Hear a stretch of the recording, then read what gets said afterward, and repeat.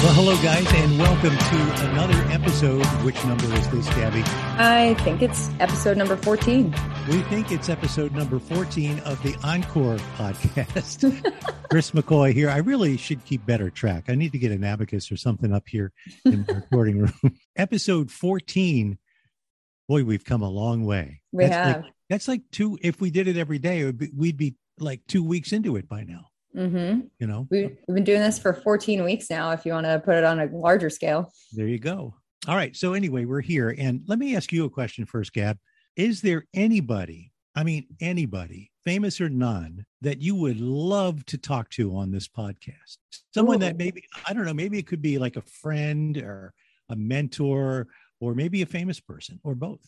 Ooh, if I could have somebody on, I think that I'd want to have on Jimmy Buffett. Jimmy Buffett? I didn't know you were a parrot head. Oh, come on. You know your brother and your sister-in-law. We used to listen to that CD all the time when we were kids. Yeah.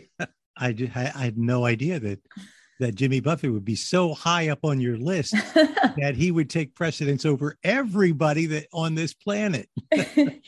You know what? I think he has turned an empire out of just wanting to relax and have a good time. So I think that's why I would want to talk to him. Also, I'd like to talk to him wherever he's currently vacationing, because that sounds like just a double bonus there. I mean, he literally sings songs about wanting to relax and makes a lot of money and has really made a cool name in life for himself. So I think I'd want to interview him. Well, he sure has. And, I did talk to Jimmy Buffett. I interviewed Jimmy Buffett on the telephone. Oh, did you? Yeah, years ago when I was working at B101 in the morning. Oh, cool. I can't remember what. Oh, I think he had just, or was about to publish his second book, A Pirate Looks at 40, I think it was, or Pirate Looks at whatever. So they set up an interview and he was somewhere on the beach, literally on a beach somewhere in the Caribbean when we connected. It was just, I have to admit, I appreciate Jimmy Buffett's good time music and all of that, but I'm not a parrot head. I've never seen him live. So I guess in a way it's kind of unfair that I got to interview him, where there's so many other people that would, practically kill for that opportunity. But, he was just so easygoing and just such a regular guy and no pretense at all. And just exactly like what you're saying, Gab. It sounded like I know he was on the beach, but it sounded like he was in a hammock strung between two palm trees when he was talking to me. And at the time, excuse me, I was doing a feature on the morning show called The Impossible Question. It was a big deal, but way back when. Everybody's doing it now. So I got him involved. And I said, Jimmy, we're going to do the impossible question in a few minutes. Would you like to read the question? And he said, Chris, what do you mean the apostle question? I said, no, not the apostle question. There could only be 12 answers to that one. So he thought I said apostle question. After I explained it to him, he agreed to it. I mean, it was a cool morning. It turned into, I really became a Jimmy Buffett fan after that experience of talking to him. But yeah, he was, it was great. So I'm sorry you didn't get a chance to interview him, and I did, but I had a radio show at the time and you didn't. You're right. I was a child, so I don't know that I should have been interviewing Jimmy Buffett anyway. You are inspiring me that we should start doing this show from a beach somewhere in the Caribbean. So it would be nice. It would certainly be nice. I've done broadcasts from the Caribbean at different resorts and stuff, but that was certainly different. Okay, so Jimmy Buffett is the person you would most like to interview. What would you ask him? What would be the first question? Did he find his lost shaker of salt? I don't think that thing has ever turned up, to be honest. Speaking of the lyrics to Margaritaville, all those years I used to sing, I thought it was he stepped on a Pop-Tart. And I thought, yeah, oh, that's kind of gooey. I would, especially if it was a sandy beach, and actually looked up the lyrics and found out that I was wrong all those years. I'm glad I didn't sing it to him back then when I was interviewing.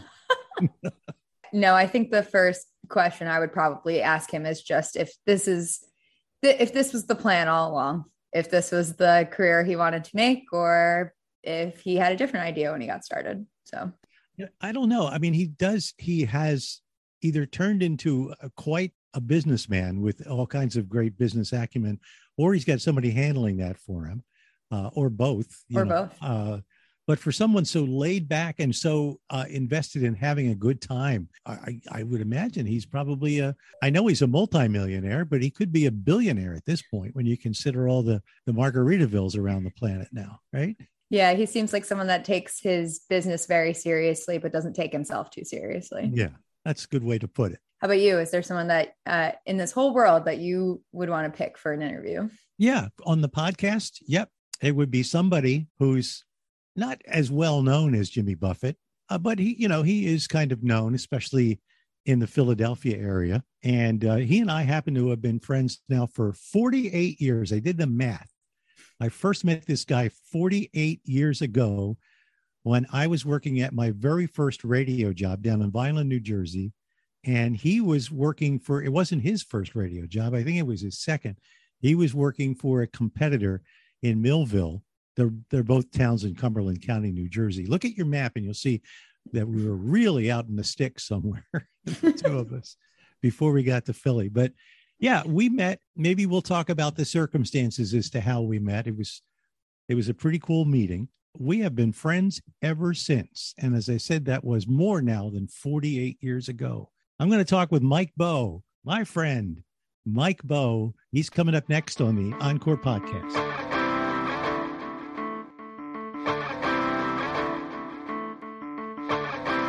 Welcome back to the Encore Podcast. He is my longtime best friend, the best man at my wedding, godfather to my oldest daughter. Did I leave anything out, Mike Bowe?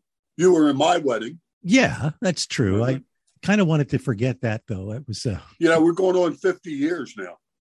You and I as friends. Yeah. Isn't that funny? Yeah, in 24, we've known each other for 50 years. I think we ought to celebrate that somehow. I mean, we can't let that 50th the golden anniversary go by without some sort of celebration. Don't you agree? Yeah, I agree. Assuming 100%. Assuming we both make it 2 years. We could go to the Borgata like we did a few years ago.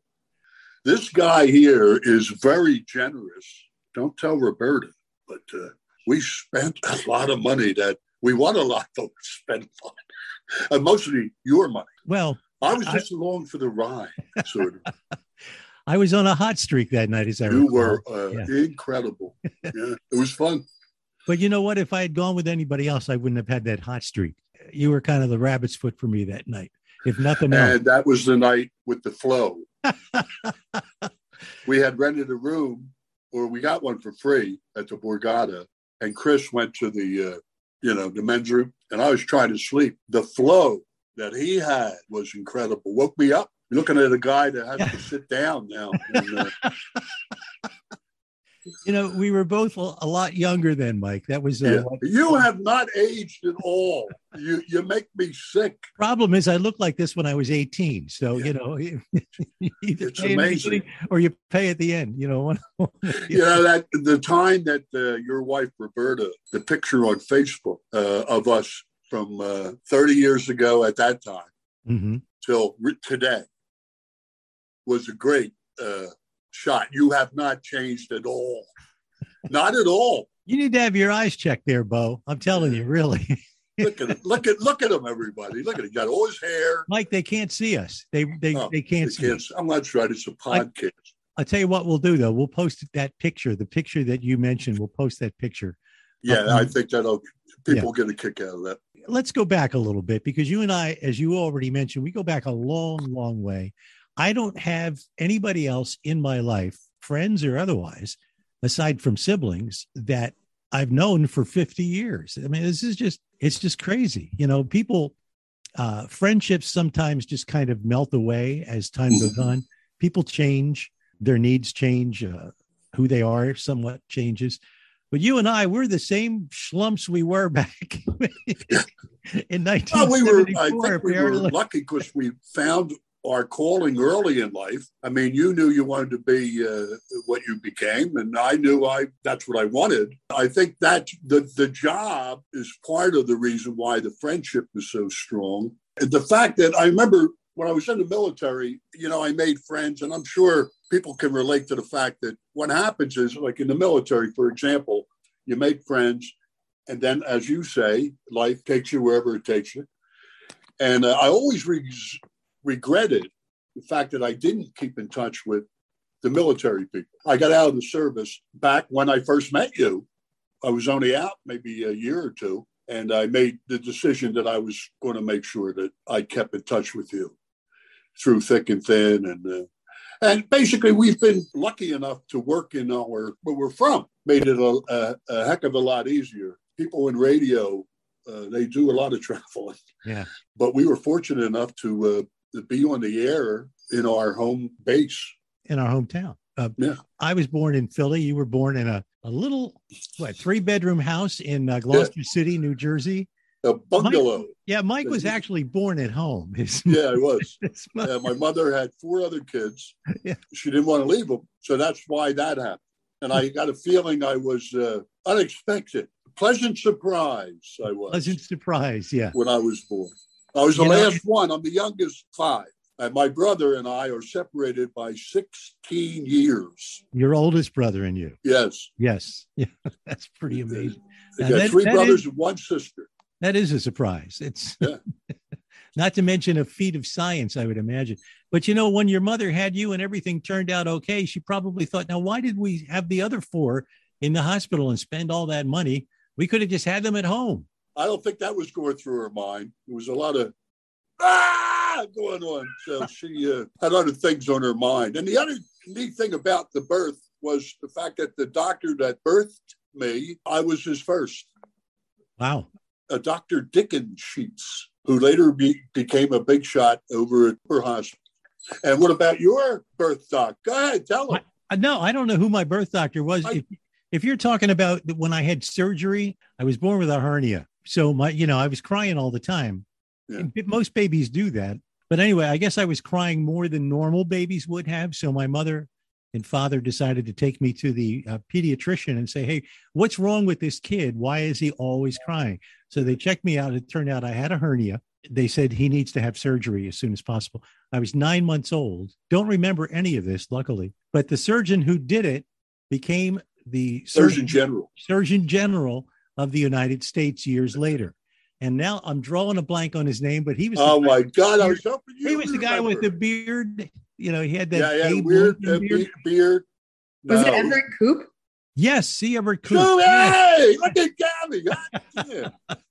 That's exactly right. Yeah, that's what I'm here for. He was a young man when he did surgery on me as a 9-month-old baby and patched up my hernia. I'd like to think that it was that experience that got him the gig.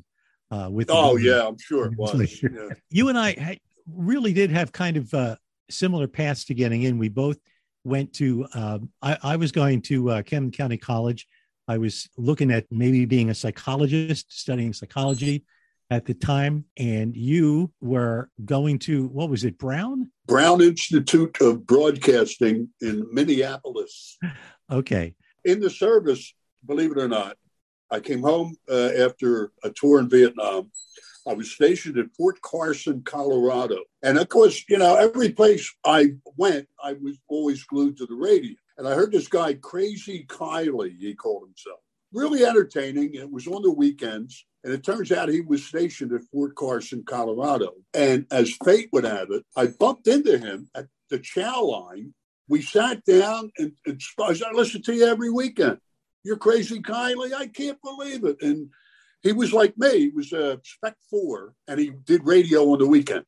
So I said, I've always wanted to do it. I'm going to look into it when I get out. I had 15 months to go. And he said, hey, come on over and see the setup. So I did talk during his show. It was really terrific. And he said, look, I know you're going to get out of service. You'll be 21 years old. College is going to push you to 25, 26 before you even get started. He said, I can give you the name of a broadcast school that I went to. So he gives me the Brown Institute thing. He was from one of the Dakotas, I think. We sent them a letter, or I sent them a letter. They wrote me back and said, we'd have to hear what you sound like. They sent me a script. And he was so kind. He had me read the script in KYSN, Kissin AM in Colorado Springs, and he helped me make the tape. I sent the tape. They accepted me, but they said, you have to come here. Because at the time, you'll remember, we had the Columbia School of Broadcasting. Long John Wade had some kind of... American Academy. I didn't know how legit they were. So I went... The thing that bothered me was I got out of the service, and then I had to fly and leave again for another year to go to Brown Institute. But it all worked out. I loved it at Brown. I loved it at Minneapolis. All the teachers were weekend weathercasters on TV stations in Minneapolis. The graduates from Brown Institute were, when they graduated, they got jobs in Minneapolis or the Dakotas, Wisconsin, Iowa. It was a one-year course, and then they helped you make an air check. Mm-hmm. After you graduated. When I came home, I sent the air check to every station in the phone book. I went in the phone book and I got one answer. And who was that? And was it positive? It was WRDR, which is now Sojo in New Jersey. 104.9. Jim Rodeo and John Runfellow. I loved it because they had an AM and an FM. The AM was more like a middle of the road, if you remember that format. Yeah. It's like a WIP from the 70s. Yes. Oh, that was on the AM, and the FM was lush and lively. WRDR FM. That was the way they did it back then. They didn't really utilize FM like they do now. Everything interesting was on AM. It gave me the experience of both AM and FM. I enjoyed it. It was an 8-hour day, 4 hours on each station. Then I got out. The service, I didn't have a chip. I just didn't take much from people. And the owner got on me one day, and I said, who do you think you're yelling at? And I said, you got your 2 weeks notice, So, and the 2 weeks came, and I told him, I'll see you. He goes, you weren't kidding about that? I said, no, nobody talks to me that way. So I got out of radio. I wound up working before the midnight shift at Eager Beaver Trailers. These are the trailers that carry the heavy equipment you see on the highways. Mm-hmm. They'll bring the tractors, but they'll be on a bed. The wide load trailers. Okay, yeah. We made those. Eager Beaver. There's still some of them around. It's closed since. But then I lost part of my finger at that job, and I decided maybe this isn't for me. And then John Runfellow, the program director that hired me in Hammond, he called me and said, I really think you should give radio a try again. So I said, okay. He gave me a guy's name in Millville, Jim Quinn, who's still in Millville. He's been the mayor of that town for twice since I left. And he's now a Cumberland County freeholder. He owns his own broadcasting thing, and terrific guy. But I was only on overnight for maybe 3 weeks. Secretary, she mentioned me to the general manager. Said, have you heard the guy overnight? And he said, no. Why would I listen overnight? And she said, because you're wasting them away. Never forget Harriet Leach. Next thing I knew, I was on in the afternoons, and I worked with Charlie Mills, who I ran into when we got to Philly. And we worked together in Millville for about 3 years. And then 950 WPEN, the oldies station. When it first came on, it was 1975. I always wanted to do oldies radio. I mean, I just really... like when you grew 50s, 60s, and 70s at the time, because we were in the 70s then. This is 1976, I think. I'm in Millville for 3 years, and I send an air check to Peter Mockover. He got the tape, and he said, I like your presentation. He says, your voice is different than... And I've been getting a lot of that, you're different. And I didn't think it was good. I wanted to sound like you. I mean, you can work anywhere. Me, nah, not so much. So he said, but you're a little too down for us, meaning I didn't have enough energy, Right. I took that to mean I didn't scream loud enough. So he said, but we have a station down the hallway. It's called Magic. You mind if I give it to program director there, Dave Clare? I said, do I mind? No, I don't mind at all. Like that would happen today. Right. Yeah. You wouldn't even been talking to Peter back if it was today. There's no way that would have happened. No. It's just the way it doesn't happen anymore. Dave Clare wound up calling me the next day, and I was on the air. I got so excited, I said, hold on a minute, because I had to do a segue. And I was so busy talking to him that all you heard was the of the needle on the record. I said, holy sh! I thought I blew it then. I didn't say holy sh! Right on the microphone, and it was embarrassing. And then I figured that's it for him. So he says, Mike, the only thing I have, I said, I'll take it. I didn't even let him finish his thought. And it was a Sunday from 6 to midnight, 6 hours. So I loved it.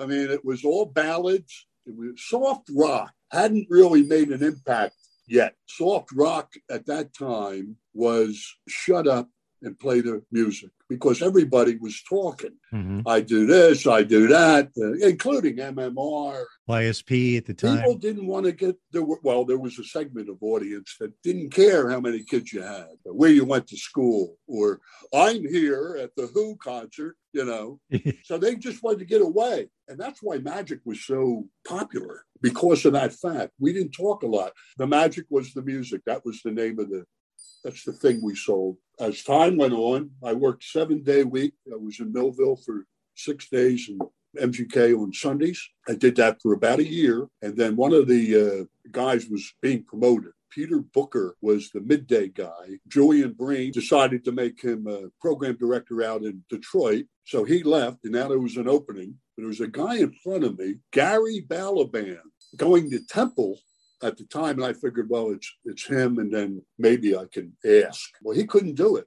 So I went into Dave Clare and asked if he'd consider me to replace Peter. And that's what happened. What day part was this again? I was on at night. Okay, so you went on. You got on at what, 6 p.m. They had a guy, Chris Gable was on in the midday, and they brought in this guy Bob Craig from Massachusetts, Connecticut, somewhere there. Yeah, he was on the air. I think he lived in Mass, but he was on the air in Hartford, I believe, right?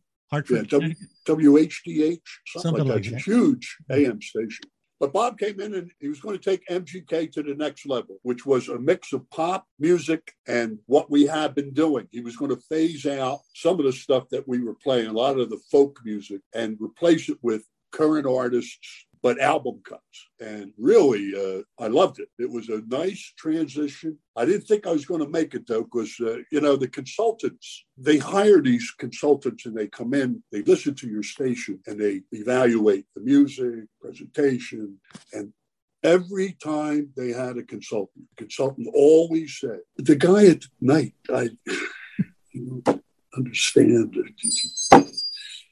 But Greater Media never gave up on me, or there was something about me to this day, I still don't know what it was, that they stuck with me. And Bob Craig, I think, was getting ready to give me the hevo. I had a meeting with Julian Breen. He said, look, Mike, you have to pick up the pay. He gave me some pointers. He said, or you're going to be gone. This was over drinks at Franny O'Brien's, which was that was my hangout for many years. Everybody, all the TV station people, all the radio people in Philadelphia hung out at Fran O'Brien's. That's where that's true. Went. Well, that advice, I went in to a different gear. When Bob came, he had brought Jack Becker with him. Jack Becker was a guy that was on this Natural 92. I guess he brought him because he knew how to present the format, and we were to listen to him and follow his lead. And then he left. He was getting ready to leave. Bob Craig decides he's going to give us 4 hours shifts from 6. So Tom was getting ready to come down from Maine, and I went in and said, do you mind if I'd like to do the afternoons? So I wound up, I got the afternoons, Tom got nights. And that's when you were down the hall at WPEN. And at that time, they were playing standards. And you weren't a standard kind of guy. Yeah. Well, you didn't like it. I didn't know it. I really didn't know it. Yeah. So they let you go. You were out of work for like 5 seconds. You walked down the hallway. Bob Craig said, Chris, can I see you for a minute? Jack Becker is gone. Chris McCoy is hired. B101 went from, and you were there for years, B101 went from beautiful music to what we were doing and didn't lose any audience. No. That always surprised me. And you had Kiss 100 and Magic. You had 4 stations doing the same thing. Something had to give. B101 really came out a winner. They said, look, we got 4 stations doing the same thing. We're going to bail. Magic was going to bail. I didn't know any of this. I had spent 15 years at Magic, and I was let go in 1992. Crush. I was crushed. Best job I ever had. Best people. People call it Camelot. The time I still hear that occasionally when we do a reunion or something. I mean, it was just everybody was at the right place at the right time, and the vibe was undeniable. I mean, it was the music was the key, and then it was us. Yeah. We had our own clothing line for a while. Yeah. Remember that? I do remember that. Yeah. And the jeans. Yeah. And they would send us downtown to Wanamaker's. Yeah, stand in the window. Yeah. With the mannequin. Notice the fine stitching on the rhinestones of this beautiful Magic shirt. That was unbelievable. But then, like all good things, was coming to an end, and they got rid of me. And I went to Kiss 100 with Sue Serio. It was me and Sue Serio who introduced you to Delilah. If it wasn't for us, you would have never heard of it. That's true. That's true. Yes, it's all your fault. Both of us. You got you got to step back for a minute. Delilah now is like she's all over. She's on every radio station at night, practically everywhere. Every grocery store you go into, that's what you're hearing. No matter what state you're in, at nighttime at the grocery store, you hear Delilah. But at the time, she was not as big as she is now. She was, someone who was just a single talent working for a single radio station. That's right. This was before someone took her and put her on all these other radio stations. And the logic behind that was Delilah was in Boston and killing us. We had a station in Boston called Magic, and she was killing us at night. The Brain Trust said, well, just pull her out of Boston and bring her down to Philly. That ends that. And our rating shot right up as soon as she left Boston. So it was a win-win for the station. Right. And Delilah. But lose situation for me and Sue. So I get a call from Kiss 100, and they say, can you come in? And I talked to the program director at the time, Lloyd Roach, I think his name was. Nice man. He offered me afternoons. And he said, I said, Sue Serio is not working either. I don't know if you know who Sue is, but they knew. So they had hired a consultant. And now here we go with the consultant again. Yeah, right. That's what I said. You got to love them. You got to love consultants. Yeah. He listens to all of us. He says, I want the Sue Serio and the guy on in the afternoons. See, I didn't even have a name at that time for this guy. He said, I want them on in the morning because there's something there. Unbeknownst to me and Sue, we sat in for Hillary and Dennis. Yes. Yeah. And here they were going to be fired. They didn't know it. I didn't know it. So we wound up at Kiss 100. We're at Kiss 100 for 6 months. And then somebody changed format in town, and Kiss 100 shot right for that format. And then they were going to go alternate adult. It was like Red Hot Chili Peppers. And didn't they hire Preston and Steve? Yeah. You would have never heard of You would have never heard of Preston and Steve if it wasn't for me and Sue Serio. So we brought Preston and Steve and Delilah to town. So I know that you sort of hinted at it while you were talking, but do you want to tell our listeners about, how you guys became friends? Chris and I met in 1974. I was at a radio station in Millville. He was in Vineland. He called the station where I was working and asked me if I could run some news, because his machine, they used to have these UPI machines. They go, and AP, yeah. The news station still use that noise. And we had one, they had one, and theirs broke. So I said, sure. I didn't know him. He didn't know me. I said, we're adversaries. We're not supposed to be helping each other out like this. Who do you think you are? Calling me like I'm going to help you. But I helped him anyway. I went over there and I dropped off the news. And that's when I first laid eyes on him. And we spoke for, a good half hour. He was very pleasant. I liked him right away. I got a good feel from him, good vibe. And that's the first time we met. And the next time we met was when I was walking from the kitchen at WMGK to the studio, and he was walking toward the WPEN studio. And we both looked at each other and went, yo, I went to me. Hey, it's you. We were generally happy to see each other. Yeah. Yeah, we were. I mean, I remember when I was working at BZ in Vineland and you were at MBB in Millville, And I remember the first time I heard you, I was driving into work. You were on in the afternoon, right? Mm-hmm. And I heard this guy and I thought, gosh, he sounds awfully good. Of course, back then, what did I know about what sounded good and what didn't? I just assumed that was what sounded good at the time. And it struck my ear. And then, you know, I think that was the reason why there was something about you and your approach to what you did on MVB that kind of told me that of all the people there at MVB, and I had contact with a couple of them for different things throughout the months, I thought, nah, I don't want to talk to any of them. But this guy, Mike Bowe, he seems like a good guy. No, he seems like a good guy. I think I can call him and tell him the predicament I'm in. Yeah. And I just have a feeling that he will do something about it. And damn if I wasn't right. You did. You proved me right. I wasn't a real good judge of people back then, except for that one instance. So now Christopher Scott was also in the room when I dropped off the news. Christopher Scott was a coworker of yours. Yes. At BZ, WWBZ. He was on the air when I came. Here, I thought that was you. I thought that was you on the air.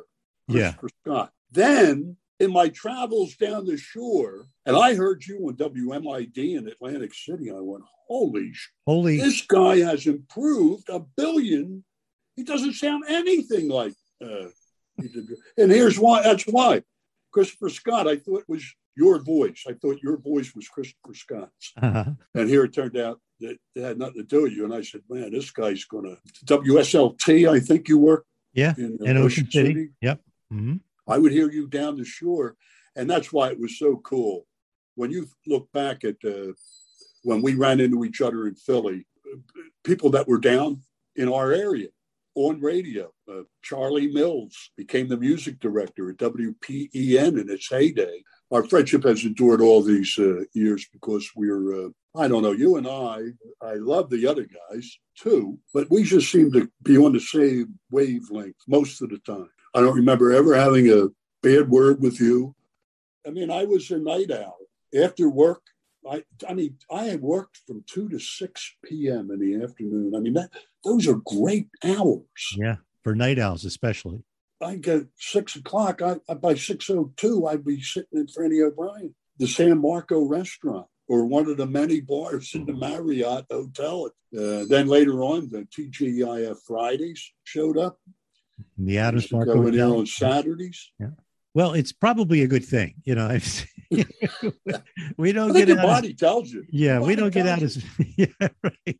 Time to slow down. Well, Mike, the reason I wanted to have you on the podcast is because, well, like I said, you know, you truly are my best friend in the world, and we've known each other all these years. And we started out differently. I was never in the military, but I learned a lot about it from you back in the early days, and what a sacrifice guys like you made back then. Gave me a real appreciation for that. And like you said, I mean, you know, we worked together in Philadelphia for all of those years, which kept our friendship rolling along. And we both got married. I had a couple of girls. You and your lovely wife, Debbie, were actually godfather and godmother to our first. It's just one of those. Remember that hat she wore? At the I do remember that hat. How can I forget the pink hat? It was a peach hat. She still has that hat. Yeah. I'm sorry. Go ahead. But we look at you as family, and my two girls still call you Uncle Mike and Aunt Debbie. So I can't. What else can I say about how our friendship has lasted all these years? And I love you. I'm not ashamed to say it. I love you. I love you too. Good luck with this thing that you're doing, this encore. Mm-hmm. Now, if somebody hearing this who wants to reconnect with Mike Bowe, let's say, then you think that's okay, how would they do that? Well, they can go to Mike Bowe 1949 at gmail.com. There we go. Mike Bowe 1949 at gmail.com. Michael Bowe, thank you so much. Thank Debbie for giving you to us for the last hour or so. We do appreciate it. I'll talk to you soon. I think you and I are going to get together. We're not going to wait till our 50th anniversary. No. We're going to get together and go down there and spend some more money down at the Borgata. And maybe that's what we got to do. Yeah. August 8th. August 8th. Date. Yeah. All right. We'll shoot for that. Yeah. All right, my friend. Good to see you. And Gabby, thank you so much for putting up with this.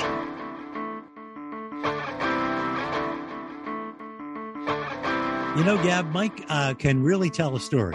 Yeah. And he, slowly, with lots of detail, but he can really set the scene. And that's one of the things that I love about him, is that he is a great storyteller. And he can remember stuff that he and I did and were involved in years ago that I can't remember. And I don't know whether he's making it up or whether it actually happened that way. But whenever I sort of have a passing memory about something, I'll get in touch with Mike and I'll say, Mike, can you fill me in on the details? And about 2 hours later, I've gotten what I need. He's a dear friend. And so is his wife, Debbie. I've known them both and loved them both for forever, it seems like. Yeah, it was great hearing how the two of you met each other, especially because it seems like it was more of a chance happening than something that would have probably happened anyway. Yeah, well, I purposely picked up the phone and called him. Was hoping that he would answer and that he would do what I was in need of, and he did. And that was an appropriate way to meet my best friend for all these years. He came to my rescue then, and he's done that a few times in the ensuing decades as well. So, you know what? Mike mentioned Sue Serio there. Oh, yeah. I wonder I know what Sue's doing. I wonder if we could maybe someday get her on too. Should we maybe give her a call and see what she's up to next week? We should. Yeah. I mean, I worked with Sue as well for a little while there at MGK. So maybe we'll give her a buzz and see what's going on. I know she's busy, but then again, everybody's busy these days. Saving up money for gas. All right, Gab. I'm glad we finally got to do an episode with Mike. I know you've been wanting to do it for a long time. So it was really great to be there and watch that conversation happen. All right, you guys, have a great week. We'll catch you next Wednesday with a brand new episode of the Encore Podcast.